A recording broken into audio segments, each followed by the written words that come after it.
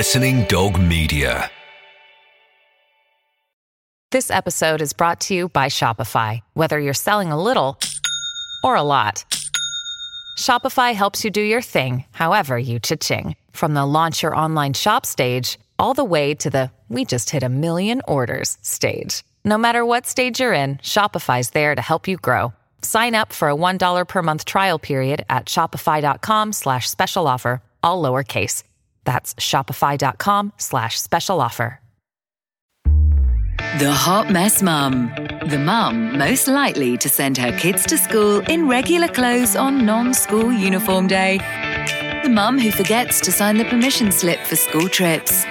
The mum who has probably put leftovers in her kids' lunchbox on more than one occasion. But most importantly, the Hot Mess Mum is actually rocking it and is doing a far better job than even she thinks. Please welcome our Hot Mess Mums, telling it as it is, Kelly and Jenny Powell.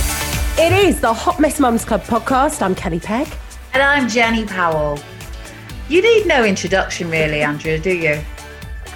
Well, I suppose just in case people are thinking, who's that other person? It would be good. I love it. It's Andrea McLean. She's here. She's with us. Hello. How are you? Hello, by the wonders of modern technology. All series, we've been running a very special competition to find this year's most deserving mum, and it's been one hell of a year, as we all know. And once that deserving mum's been selected, we've got a special treat from Swan. Yes, a £2,000 voucher to spend with Swan on absolutely anything that deserving mum wants or needs. And we have now picked her, we found her, we found so our exciting deserving mum. I know. We're going to be giving her the news at the end of this podcast. The Hot Mess Mums, Kelly Pegg with Jenny Powell. It's nice to see you've scrubbed up, because what we do is with all our guests, I always say, oh, by the way, we do sort of record it on video as well. And you were saying last time you did something like this, you look like I look like Snape. That's it. You said you look like I look like Snape. You did. Because, you know, when you do podcasts, not all of them are in vision. And for some reason, this one that I did, I won't say who it was. She's a really lovely, very famous lady. But I had thought it wasn't in vision. So I'm in my bedroom now. But I closed all the curtains and everything, and I had it quite dark. Yeah. So that it would, the sound would be really good. And I just had like one overhead light. Hadn't done my hair or put any makeup on. I literally looked like Snape. And I was crouched on the floor just because it was comfortable. I was sitting cross-legged. And then they said at the end, oh yeah, and this has been recorded in vision. What? Yeah. Oh, but I just had to laugh it off. What can you do? I look like Snape. But thank you for your heads up. Best put your rollers in. Love. I did. I said to Andrew, put your rollers in, because we do this in vision as well. Well, we won't say who it was, but we had a guest and we thought she was fine with it being in vision. And oh yeah, another very famous person. A very famous person, and I'd done nursery school drop off, and I was driving home, and the phone was coming through on this car screen. I was thinking, bloody hell, what does she want? Because we've recorded with her in the week, and she wasn't very happy that we'd used video clips.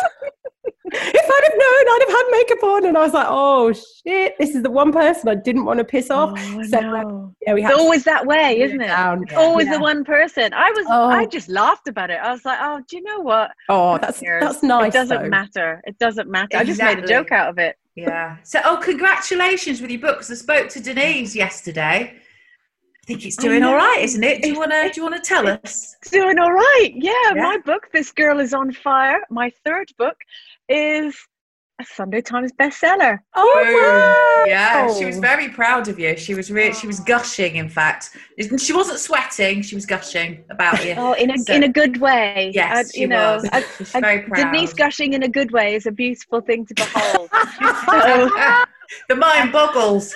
Just realised what I said, to be fair. Oh, I love it. Denise was and we're talking about lovely Denise Welsh here. She's been so supportive of me, because the book, obviously it's about what it's experiencing, a nervous breakdown, burnout, overcoming all that, and put your life back together again. And we've known each other for hundreds of years, and she knew after the event, because I'm a bit weird and I kept it to myself, and I'd spoken to her sort of privately about mental health stuff, and she's just been like really quietly championing me. And then when the book was coming up for release, she was like, right, what can I do? She just opened her contacts book and went, here you go, I've rung this person, this is how we're together now. She was like, right, you need to be on Jenny's book, right? Okay. You need to be on Chris Evans, right? Okay. So yeah, she's been amazing. So thanks, Den. Yeah, she is. She's a real sort of, she just sort of takes everybody under her wing, and she genuinely cares. She's not competitive.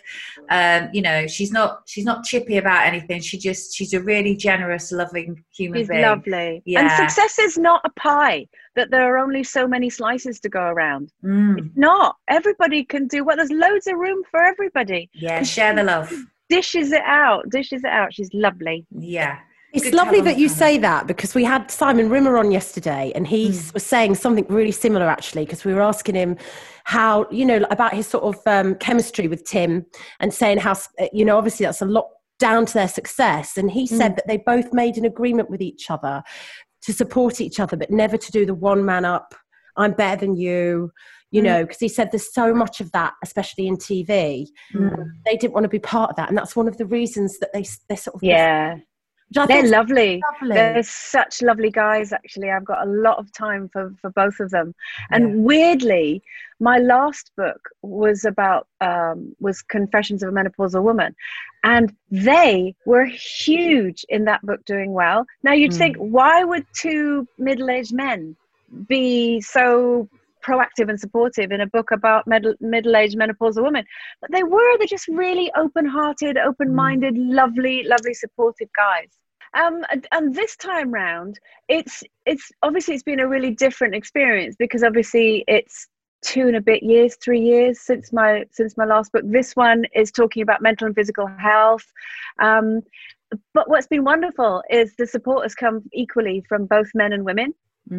You know, because burning out and falling down, or face planting, as we call it in our house, last year when you face planted, yes, you know, that's what we call it. It's not a male or female thing. It's just a thing. Clearly, I talk about it from my perspective, and the advice I give is very female centric, because it's about, don't just keep saying, I'm fine. Yeah. How are you? I'm fine. How are you? I'm fine. I'm fine. It's what we do, though, isn't it? We're like programmed to do it. And I think also when you've got kids in the household, I remember for when I had an awful divorce, I've never been finer, but I was the worst I'd ever been in my life, because all I thought about were the kids. And I thought, I have to show, you know, I have to put this front on, and I don't want my parents to be concerned.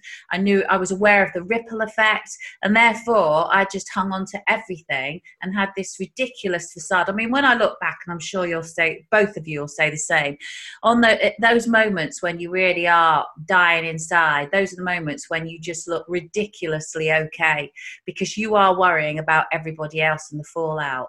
And that's, I presume, you know, exactly what happened, Andrea, when you were talking about it in your book. You know, and I think a lot of it is the first priority is your kids. You're like, I can't be seen to be like that in front of the kids. Yeah, and obviously for me, I was, you know, how I start the book is, the very first thing I say, the very first line in the book is, shit happens. You need to find a way to get over it. That is a part of life. Nobody gets through life unscathed. But you can either sit around whinging and moaning and bitching about it and going around in circles and not really getting anywhere, or you can make a decision to how you're going to get through this, whether that's by, you know, whether you're feeling ragey about everything that's gone on and that's sort of pushing you towards getting out of it or away from it, or whether you feel absolutely desolate and burnt out and you have no energy, so you need a light to sort of walk towards. And it doesn't matter which one of those you're feeling. If it's divorce that you're going through, and I've been through it twice, which is absolutely hideous, plus other stuff that I'd not come to terms with and had buried. I was raised really through beautiful, loving parents who I have a great relationship with. I love them very, very much. But I was raised that women are polite and tidy, and you dim your light, and you always show up, and it's slightly Stepford wifey. And I had a touch of the Stepfords about me. And that was how I tried to live, because I thought that was doing it the right way. But at my core was protecting everybody, and mainly protecting the kids, because especially if you're going through a divorce, all you care about is making sure that their life has as least bumps in it as possible. So you take all the body blows. And my daughter's nearly 14 now, and I've this year I started just talking through with her some of the bumps that I protected her from, because she was starting to notice things that were, and she was ready to be told. And she said to me, we had this really deep conversation about things she needed to know. And I said, does that all make sense to you? And she said, Mom, you're amazing. You're like Mrs. Incredible. You've been stretched over the top of us all this time, and we were just playing underneath, and like bullets were pinging off you, and you were just looking after us. And I was like, that's exactly what I've been trying to do, is just be like Mrs. Incredible. And that's what all of us do. Yeah. Wow. And you, for you to, is there a time you think, sort of, you're saying 13, 14, when, it is time to sort of sit down and have that conversation? Do you think it's quite relevant and important to get that timing right? Yes, because I personally feel that, I'm an eldest child. I'm a good girl. I've always, from when I was very little, and it's so interesting. And again, this is through no fault of my parents. This is a generation that they came from, that you learn very, very quickly. Stop showing off. Keep quiet, and that you get rewarded for being good and quiet. And that sticks in your head. And then you realize all that kind of chutzpah, I suppose, that you have when you're little gets kind of drummed out of you. But especially when you when you hit puberty, and you gradually learn boys don't like noisy girls, or nice boys don't like noisy girls. What you realize now is actually what we all want is boys who love noisy girls. And then you go to the workplace, and you're constantly kind of dimming your light and all this sort of stuff. So for me, it's really important that I raise Amy slightly differently. I mean, in that, manners, number one. There are no excuses for lack of manners and respect. That's not to an elder's thing, because my sister and I both have this thing. I'm 51, my sister is 47, and we were laughing about it the other day, that if an older person, mainly a man, looks cross with us, we both go, because we feel like it's our dad telling us off, and that we've forgotten that we're the grown-ups now, and actually we're allowed to go, excuse me. Excuse me, that's totally wrong. So I want Amy, as she's coming into puberty now, to learn, yes, okay, have manners and be respectful and all that. Demand respect back. Respect is a two-way thing. It's not something you have to be subservient to. And people who are older than you, yes, be respectful, but they don't necessarily know everything. So question and push back. And I wish I'd kept that in me. I did have that in me for probably until my early 20s, and then it just got squeezed out of me. Yeah. And now I feel like I'm back where I was before, and I want Amy to keep that in her. I want to drum it into her that if a boyfriend ever tries to dominate her and make her feel small so he feels big, cut him out. That is not what you want in your life. If there's anyone in your life who they get their kicks by making you feel small, get rid of them. Don't think that you can love them better. Don't think that you can change them. We've been fed this kind of ridiculous narrative that all a man needs is the love of a good woman, and he'll stop his silly ways and all this sort of stuff. And I realized am I allowed to swear on this podcast? Yeah, go for it. All the kind of bullshit rom-coms and romantic novels and all this sort of stuff, they feed into all of that, and it needs to stop. Yeah, I mean, when you're talking about the whole part of the relationship bits there, and being in relationships with men that aren't right, and behave almost mentally abusive and in some ways, which I think is really powerful. But I think also what women go through, and I don't know whether you saw this in TV. You mentioned it when you said about dimming your light when you were in working, is that women get labelled, particularly in the media, in environments, by male colleagues and bosses, and that also dims your light. I've found, that whole emotional, difficult, hysterical, bipolar, I've been called when I used to work in radio, all sorts of things, because you want things to be perfect, because you speak up, and you might be, and I was certainly when I did breakfast radio, the only woman on my team. It was I had 2 male bosses, a male co-host, a male producer. It was all guys. So the debriefing meetings afterwards, I was the only girl. And sometimes it felt like you had to become one of them, which I refused to do. I also refused to wear, certain clothes. I'd go in how I wanted to go in. I didn't care. But there were things that were said and comments. And I wondered whether you've ever experienced that too, and think that that's also an issue that can dim our lights to be who we are and to hide that part of us away. Yeah, 100%. And, I've done many jobs throughout my life. I worked in pubs and bars. I worked in clothes shops. I worked in hairdressing salons. I've done all kinds of jobs, and every single one of them I've experienced that. So it's not something that's unique to the media or TV or anything like that. This is something that's just across the board. Yeah, I mean, it's so hard to tell stories without identifying who these people are. But I was once told when I was, it was years ago, again, trying really hard not to identify these people. I'd come back to work after maternity leave, and I put on 4 stone when I was pregnant. And that's, that's quite a lot, but that's not abnormal. It does happen. And it was I came back to work after 3 months. And then I'd say it was a couple of months after that. And I got called in to see this person who said, can I just ask you, are you wearing maternity trousers? And I said, yes, I am. Because it turned out actually I had a problem with my stomach. I had to have a huge internal operation on my stomach muscles are totally torn and fallen apart, so they couldn't knit back together again. And so I still had this sort of belly. And he said, "Are you still wearing maternity trousers?" And I was, because they were the only ones that were comfortable.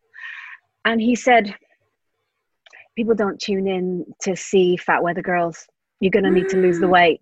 Oh my God. And I went, oh, right. Okay. Well, obviously it's going to take a little bit of time because I have this issue with my stomach. And he was like, that's not what people are tuning in to see.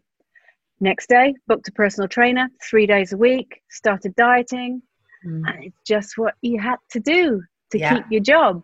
Absolutely. And, now I look back and think, oh my God, why did I not punch him in the head? Yeah, I can't, because I've got a mortgage to pay, I've got bills to pay, and he had the power. So what could I do? It's interesting because coming from sort of being a TV presenter, but then becoming sort of like a glamorous game show hostess. I mean, you'd never do that now, would you? Like for the Wheel of Fortune, the biggest discussions were probably how short my skirt was. Yeah. And I remember you doing that. Yeah, we've been around about the same amount of time. Yeah, we have. And I used to get. I had to fight for getting like 2 lines in the show because I was just a mute. Really, wasn't allowed to speak at one point, and I had to really work hard to get to say anything. But back in the day, you didn't question it, because it was a very different scenario. I can remember, sorry to interrupt, Jenny, but just in my enthusiasm, I can remember one time I was a weather girl. Again, it was when I was a weather girl. And I hate the term weather girl. I was just a weather presenter, but, it's what we're known as. You were a game show girl. I was a weather girl. You were the weather girl, I remember I went in to see, again, one of my bosses, and something had happened that was really unfair, really unfair, the way I'd been treated and spoken to and all this. And I came in and I just said, look, you know, I'm a very measured person and I'm not the kind of person to make a fuss, but this is ridiculous. I can't, this isn't right. And he listened and he went, see that box of tapes? That's people who'll do your job for free. Anything else? And I went, no, and left. Gosh, that's how it was. Yeah. But isn't it interesting? That's how it still is in many cases. Isn't it interesting that it's male bosses, though? Radio is very much like that now, It's a very similar, even at national level, where, they've got kids, essentially, I don't mean to patronise, but queuing up, who will sit there and do that show for no fee at all, for peanuts, and they know it. So therefore, the treatment of people isn't important anymore. And I always find, and I hate to say this because I don't want to be sexist, but I find that it is, when it is run by suits, when you do have men, I find that just, it's just unbelievable though, isn't it? And what, like you say, what can you do? You've got the mortgage to pay, you've got your children to raise, you just go, yeah. You go, okay. Yeah. Mm-hmm. So what I used to do, Jenny, you were talking about fighting to get a word in, very much like you are now.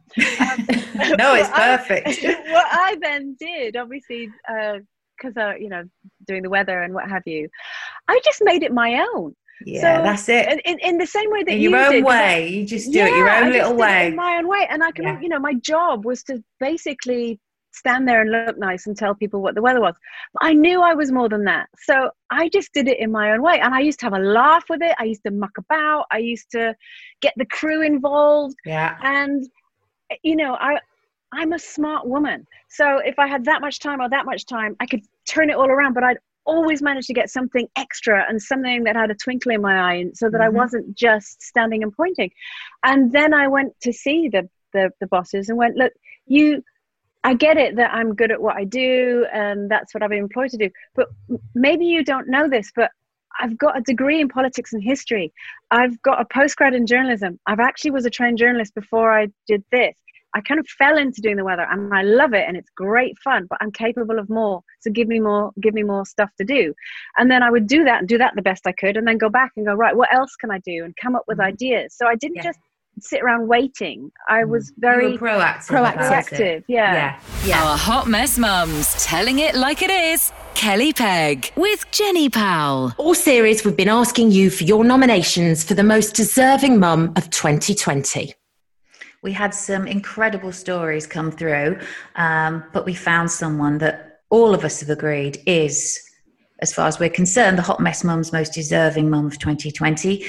And this is why Joanne thinks that her friend Emma deserves a treat from Swan this Christmas.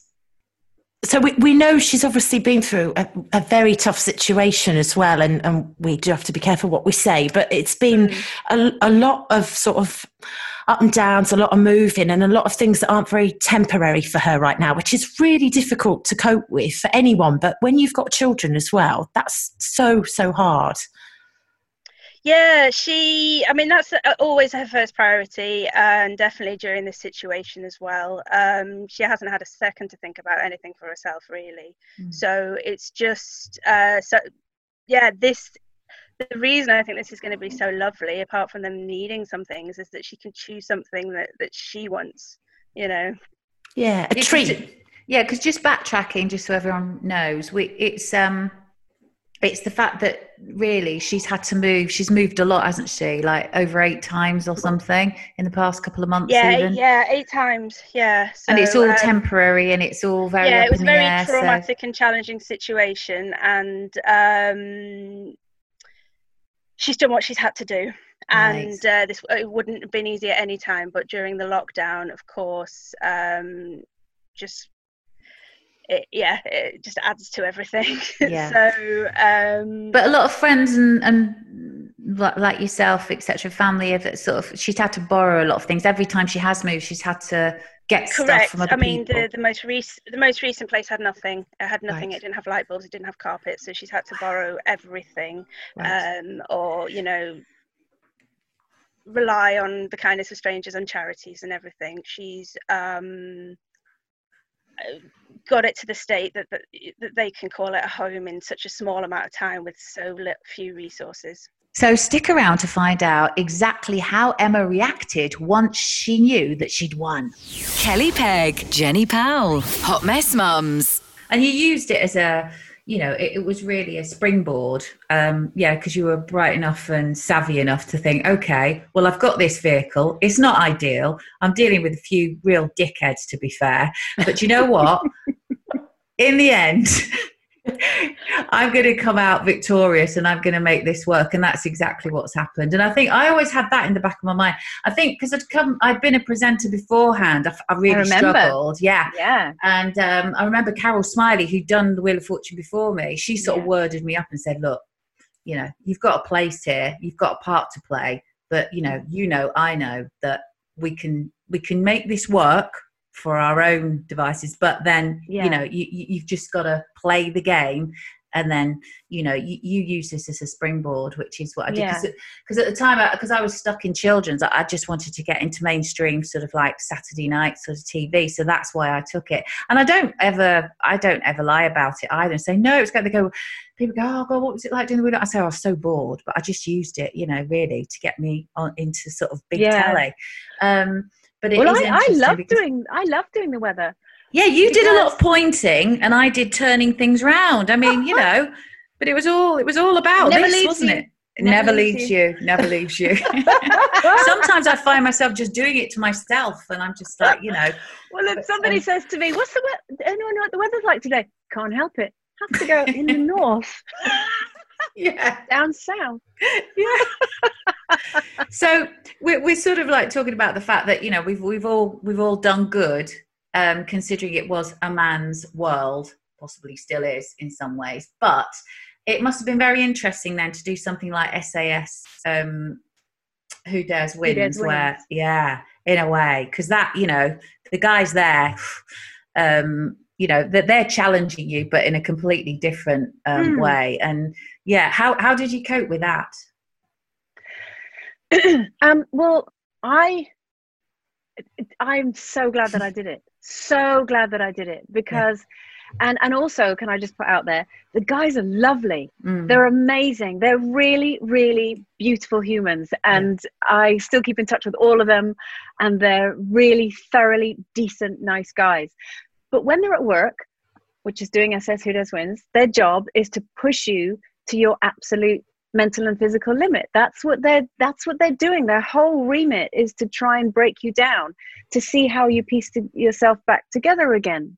And they did that really well with me. And they also did it really quickly with me. I think I broke the record for who fell apart the quickest, because I think I was about 0.1 seconds.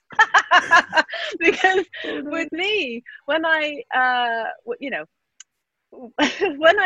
you basically, every series starts differently. With us, we were abducted and we were put on this boat, bags over our heads, and then marched off. So we hadn't even met any of the SAS guys yet.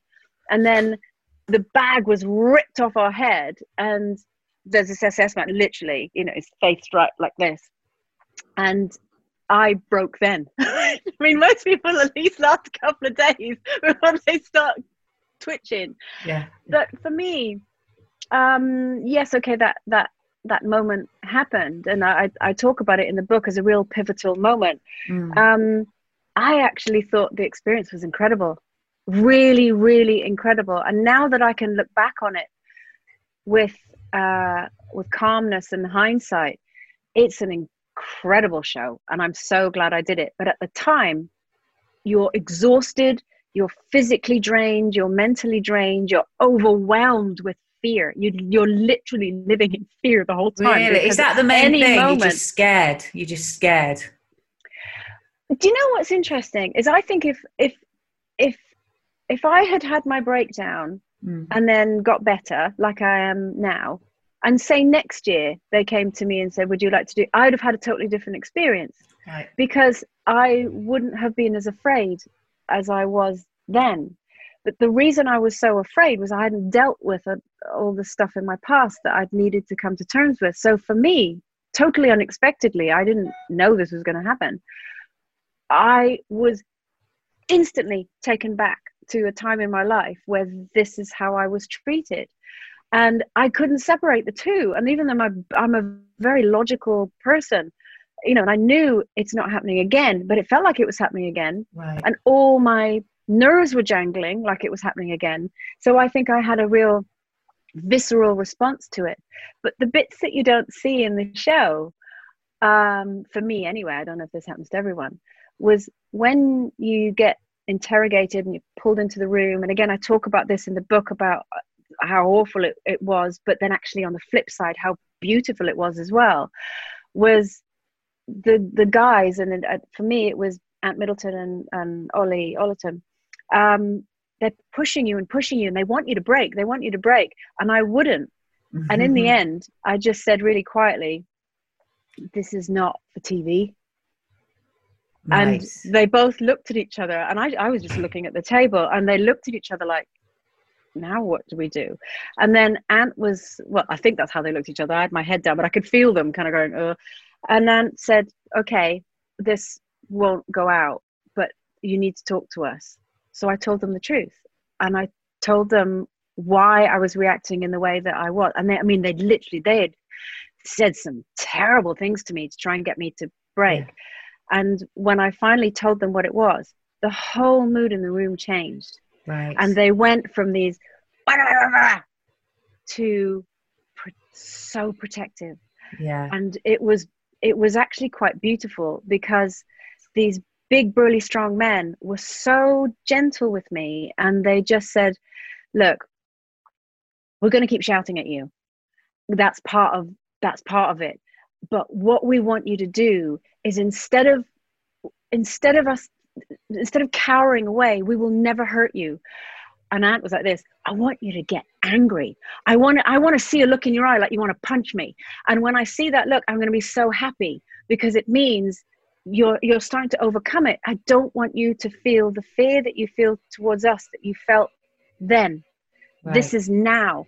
And everything you felt then that you weren't allowing yourself, really feel it and get so angry. And that's what I want. And I was like, okay. And then poof, bag put over my head and let out. And then that was why I cried all over lovely Billy, who ended up escorting me out, because it was like this release. So then after that, you know, in the show, and you can see them going, come on, number 4.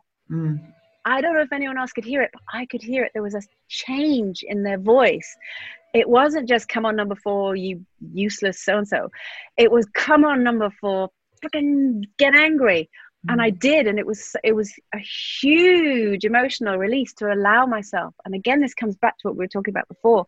As women, you're not really allowed to get angry. No, it's seen as a bad thing. It's seen as a you know. Oh my God, such bad manners. You know, to scream an F and Jeff back at someone. You're supposed to just take it. And I had taken it for so long.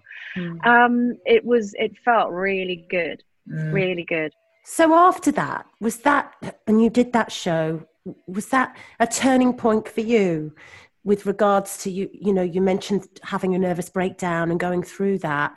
Did you come away from the show and go to talk to somebody? What happened afterwards? I came back and, well, basically when I left the show, it was being filmed in Chile in South America. And how I left the show is I got hypothermia, and I'd been out and super cold, so I ended up getting carted off in an ambulance. And I eventually left at about 4 a.m. I think I ended up back at this little hotel on the side of the mountain. And so the first thing I did was ring home to say I'm all right. And when I rang home, my dog died over the phone while I was ringing home. Now I'm still dirty. I've got my hands are cut. I'm bruised and all of this sort of stuff. And I'm ringing home, and my husband's crying. The kids are crying. It literally was happening in real time. And I'm on speakerphone trying to make everyone feel better. And so for me, I went to bed, I got washed and changed, and then I flew home later that night. So like 24 hours after being discharged. And, you've had this hugely traumatic event. I came home and my beautiful boy had died. He was Anyone who has a dog will understand this, and anyone who's been divorced will understand this. He was my rock. He got me through being on my own when the kids aren't with you anymore. I'd go for long walks with him. I'd sit with him, and we'd sit outside and have a coffee and watch the world go by and try not to cry, all that sort of stuff. And just bang, he was gone. So I did what we all do, and I was like, are the kids all right? Is everyone okay? And I went back to work, and then I thought, right, get busy. Now, in the book, I also mentioned as well that because of things that had happened previously, I mean, it's been a really bumpy few years. I got ill. I had to have a full hysterectomy. I went into surgical menopause. I was diagnosed with a life-threatening illness. Then I got all clear of that. I went a bit loop-the-loop, and I spent every penny I had in a kind of, I'm still alive, and life is a Disney film, and it will all work out okay. And I took the kids on a holiday. I bought a nice car. I did all this stuff. Totally spent every penny. And life is not a Disney movie, kids. It doesn't work out that way. Literally, hello, it's taxman here. Hello, it's your mortgage people. Oh my God, What the hell have I done? And so I had made this big mistake sort of a year or so before. So I threw myself into working, got to pay bills, got to do this.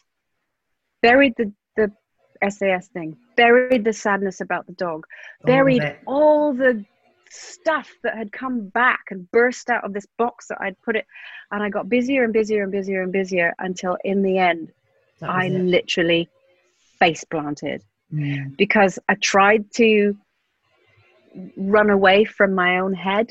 You didn't confront any of it. So it was all boxed away. Totally. Then I had to speak to someone, and then I had therapy, and then I had CBT as well, which was amazing. It's kind of like speed therapy. It makes it happen so much quicker. And so, yes, last year was the worst time of my life. It was also the best time of my life because I'm so glad it happened. Glad it happened. Look at the place you're in. I mean, you've only said just recently that you've never been better mentally, which and I'm sure, I mean, with sort of the kids, Amy and Finlay, especially with what's been going on, I bet for them, they're just, what's their reaction to how you've, first of all, your book, and because of that, all those stories you've told us, presume we're in the book, and I presume they've read it or whatever. What was their reaction to that? Well, Finlay is 19 and away at uni, and he hasn't read the book.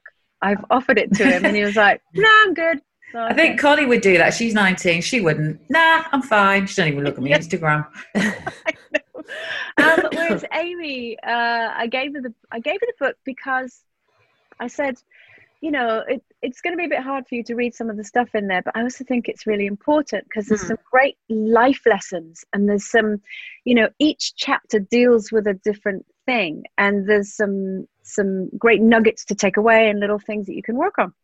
And I don't think you're ever too young to start working on yourself and feeling strong and this sort of thing. And she said to me, it was really weird to read, and she hasn't read all of it. And I get that. And she said, because although I knew what had happened, I didn't know how you felt. And it was really weird reading how you felt because you're my mum. And I get that. So I've not pushed her to read anymore. But I asked her how she felt about it. And she said, I'm really proud of you because I understand how hard it was. And now I look at how you are. And actually we're like this now. Yeah. And I'm not one of these mums that says, oh, my daughter is my best friend. She's not my best friend. She's my daughter. But we have a really lovely, close relationship now. And now she knows she can talk to me about anything because there's not that, oh, my mum wouldn't understand. What does she know? Yeah. I get it. Yeah.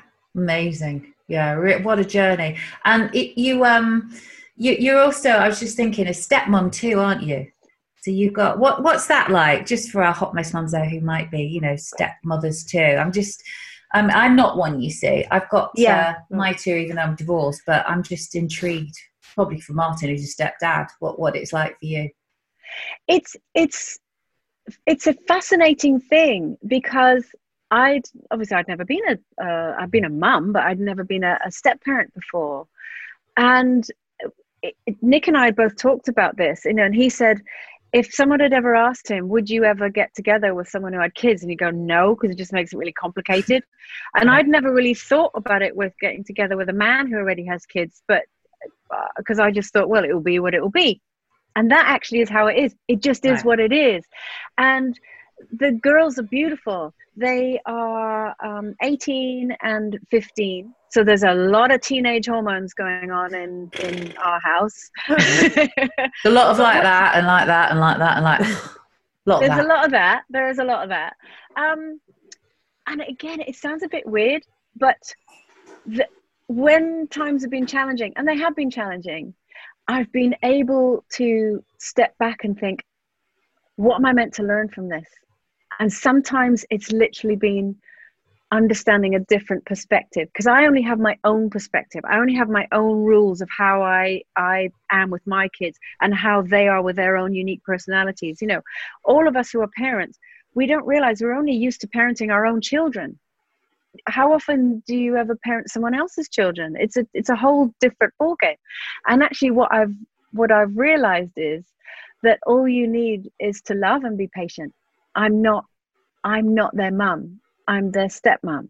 So I'm just me. I'm not trying to be a best mate. I'm also not trying to parent you in a different way. I'm just here. And I love you. And there are certain boundaries and certain things that I will take and I won't take, but I will support you and I will champion you, but I'll also not put up with some stuff. And that's it. It's actually really straightforward and simple. And I love the girls. They're wonderful girls. It's like a gift, I think. The best way of ever thinking about that is always like it's an extra gift. You know, my husband's older than me and his daughter's 21, and I've had her in my life since she was 11. And it's been bumpy at times because it was difficult, you know, because of reasons to do with her mum, really. But she's back in our lives and I love it. And my kids are little and they adore her. You know, so I always feel lucky for that. I just think, oh, it's just so special that I've got an extra one, even though she's, you know, and they adore her. But it's not always been easy, but you go with it. And it's been lovely to talk to you, Andrea. It really has. I know that you've been working hard plugging your book, but I tell you what, it's been worth it. It has. Bestseller. Hello. I know, and I've loved it. And the response has been amazing. I've had so many beautiful, beautiful, beautiful, you know, emails to the website and messages to social media and all this sort of stuff. And have you heard of I keep calling it the Starfish Revolution. It's not the Starfish Revolution. The story about the starfish. Basically, it's this beautiful story about a man sees a young boy walking along a beach.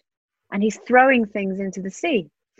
And he goes up to him, and this boy is really tenderly picking up starfish that have been washed up on the beach, and he's putting them back in the ocean. And the man says, why are you doing that? There's no point. There's hundreds and hundreds of starfish, and this beach is really big. What difference are you going to make?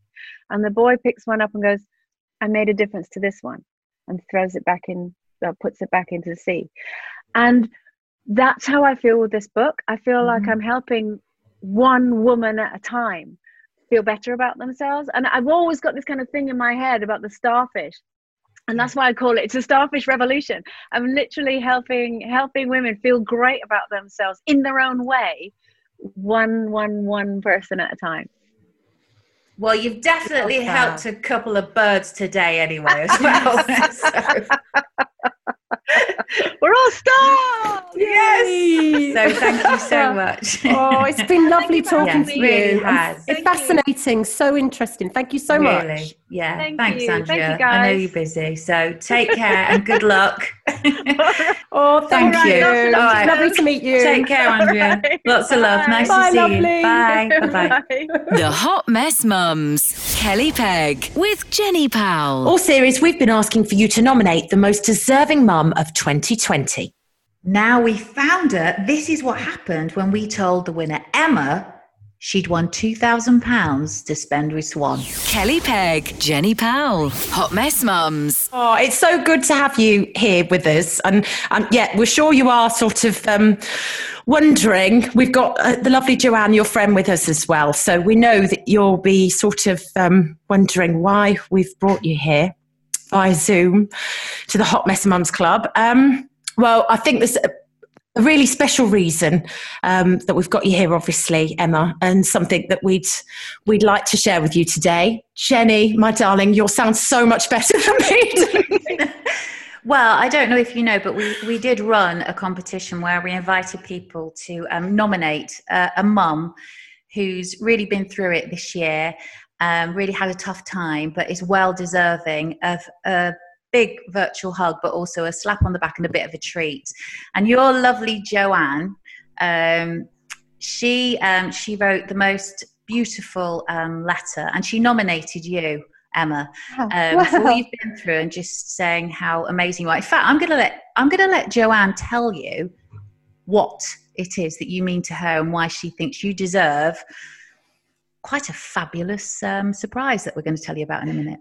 Well, it was just because you've been through so much, and it's, you know, been traumatic and challenging, and you've just had to do so much and think on your feet. You've never had a second to yourself. You've managed to keep the kids, you know, upbeat and buoyant and carrying on with all their creative pursuits. I mean, they're incredible children. They're a credit to you, but you've had such a tough time and never had a second to yourself. So this is what this is about. Well, we know that everything's been a bit sort of temporary for you. And people have been very good to you, and you've needed to sort of rely on people to help you with everything. And everything's a bit up and down and moving quite a bit as well, and putting the children first. So this surprise that we have for you is something that hopefully will bring you some joy and a treat, and something that will things you can keep, basically. So we'd like to give you, I feel like we need a drum roll, Jenny. I could do that. Drum roll. We'd like to give you a £2,000 voucher to spend with Swan Brand UK. Wow, that's absolutely unbelievable. That's so kind. I mean, that's going to really make a material difference to my family. We had a bag of possessions each for weeks and weeks. That was it. I'm so grateful. It's unbelievably kind. So it's everything from, you know, they've got fridge freezers, they've got everything right down to mugs and cutlery and everything in between. And it's, you know, when you can set your kitchen up how you want it, it's going to be stylish, just like you. I'm so grateful. It's unbelievable. Thank you to everyone. Honestly, that's fine. It's a pleasure. Absolute pleasure. And you must be so proud of your children, and credit to you for what they've achieved as well. We've heard all about them, and they're an inspiration. They are, but they've got that from someone, you know, and I think I know who that is. And the guys at Swan will really look after you, and you could really have some fun. I think Joanne's actually pitching to sort of help choose. It's fun. I mean, you can just spend some time just vicariously doing it before you do it for real. It's lots of fun. Joanne, has it got to be teal? They do have a lot of teal options, but you could choose something less good than that. Can I say one thing? My motto through all of this has been onwards and onwards, because I haven't felt that I could say that the trajectory was upwards, because it hasn't been. It's always one step forward and two steps back. Yes. But I'm hoping, and with your support and your help, that actually I can go on an upwards trajectory, and we can start again in 2021, and we can fly high again. Now I'm 51 and I'm starting from scratch, and that's a big thing to deal with. Yeah. So I'm so overwhelmingly grateful to you all. Thank you so much. And pleasure, Emma. Merry Christmas and happy holidays, and amazing. Well, we, you know, obviously Joanne nominated you, but you know, it's a pleasure to know that this is going to you, and you know, it helps to bring something a bit homely as well, and things you can keep and just have joy out of, you know, all those little comforts that really are our greatest comforts, aren't they? I'm so pleased. I got a bit emotional there, but that's a good thing. We've definitely found the right person. You've got a great friend in Joanne. You really have there, Emma. She's family. She's family. I can see. And I just hope that every time you pick up that kettle or you pop that toaster, you think of us. And do you know what they've got? They've got that dream American style fridge freezer. Oh yes, yeah. like oh no, I better not say that name, but yes, it's like another style but better. Yeah, another style but better. Yeah. Oh, I'm amazed. I've been so lucky, and I've been doing a lot of free cycle actually. Mm-hmm. So the things that I have come from free cycle, things that people can't get to the tip. So I've been, it's told me what's important in life, and my family and my children are more important than property rights, and they're what makes everything, that's my job. That's my job in life, to be a mum to my children and a good sister and daughter to my family. So I'm so grateful. I'm absolutely overwhelmed. Good. You enjoy it. You enjoy it. Thank you, ladies. Oh, it's a pleasure. Onwards and upwards. Yes, definitely. Merry Christmas, happy holidays, everybody. Absolutely. And to too. you and your lovely family. And Joanne, yes, you did good. You did. Well, we all know that the main prize was having a chat to actual Jenny Powell, and this is just a side thing, but fine. The actual Jenny. The actual one, yeah. I mean, look, it's real. Real one.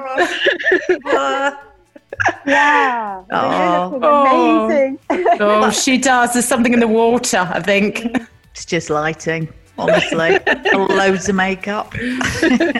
But no, it's been a pleasure. Honestly, warmed my heart, and I can see Kelly's quite emotional, so we'll probably go off for a week now. And you just take your time and enjoy choosing what you're going to choose. Yeah. And, we're always here for you. We're always on that podcast, but if ever you need us, we're here. Thank you, ladies. It's a pleasure. Hi, lovely to meet you. Oh, you too, Joanne. Thank you so much for getting in touch with us. Have a lovely Christmas. Bye. Bye-bye. Bye.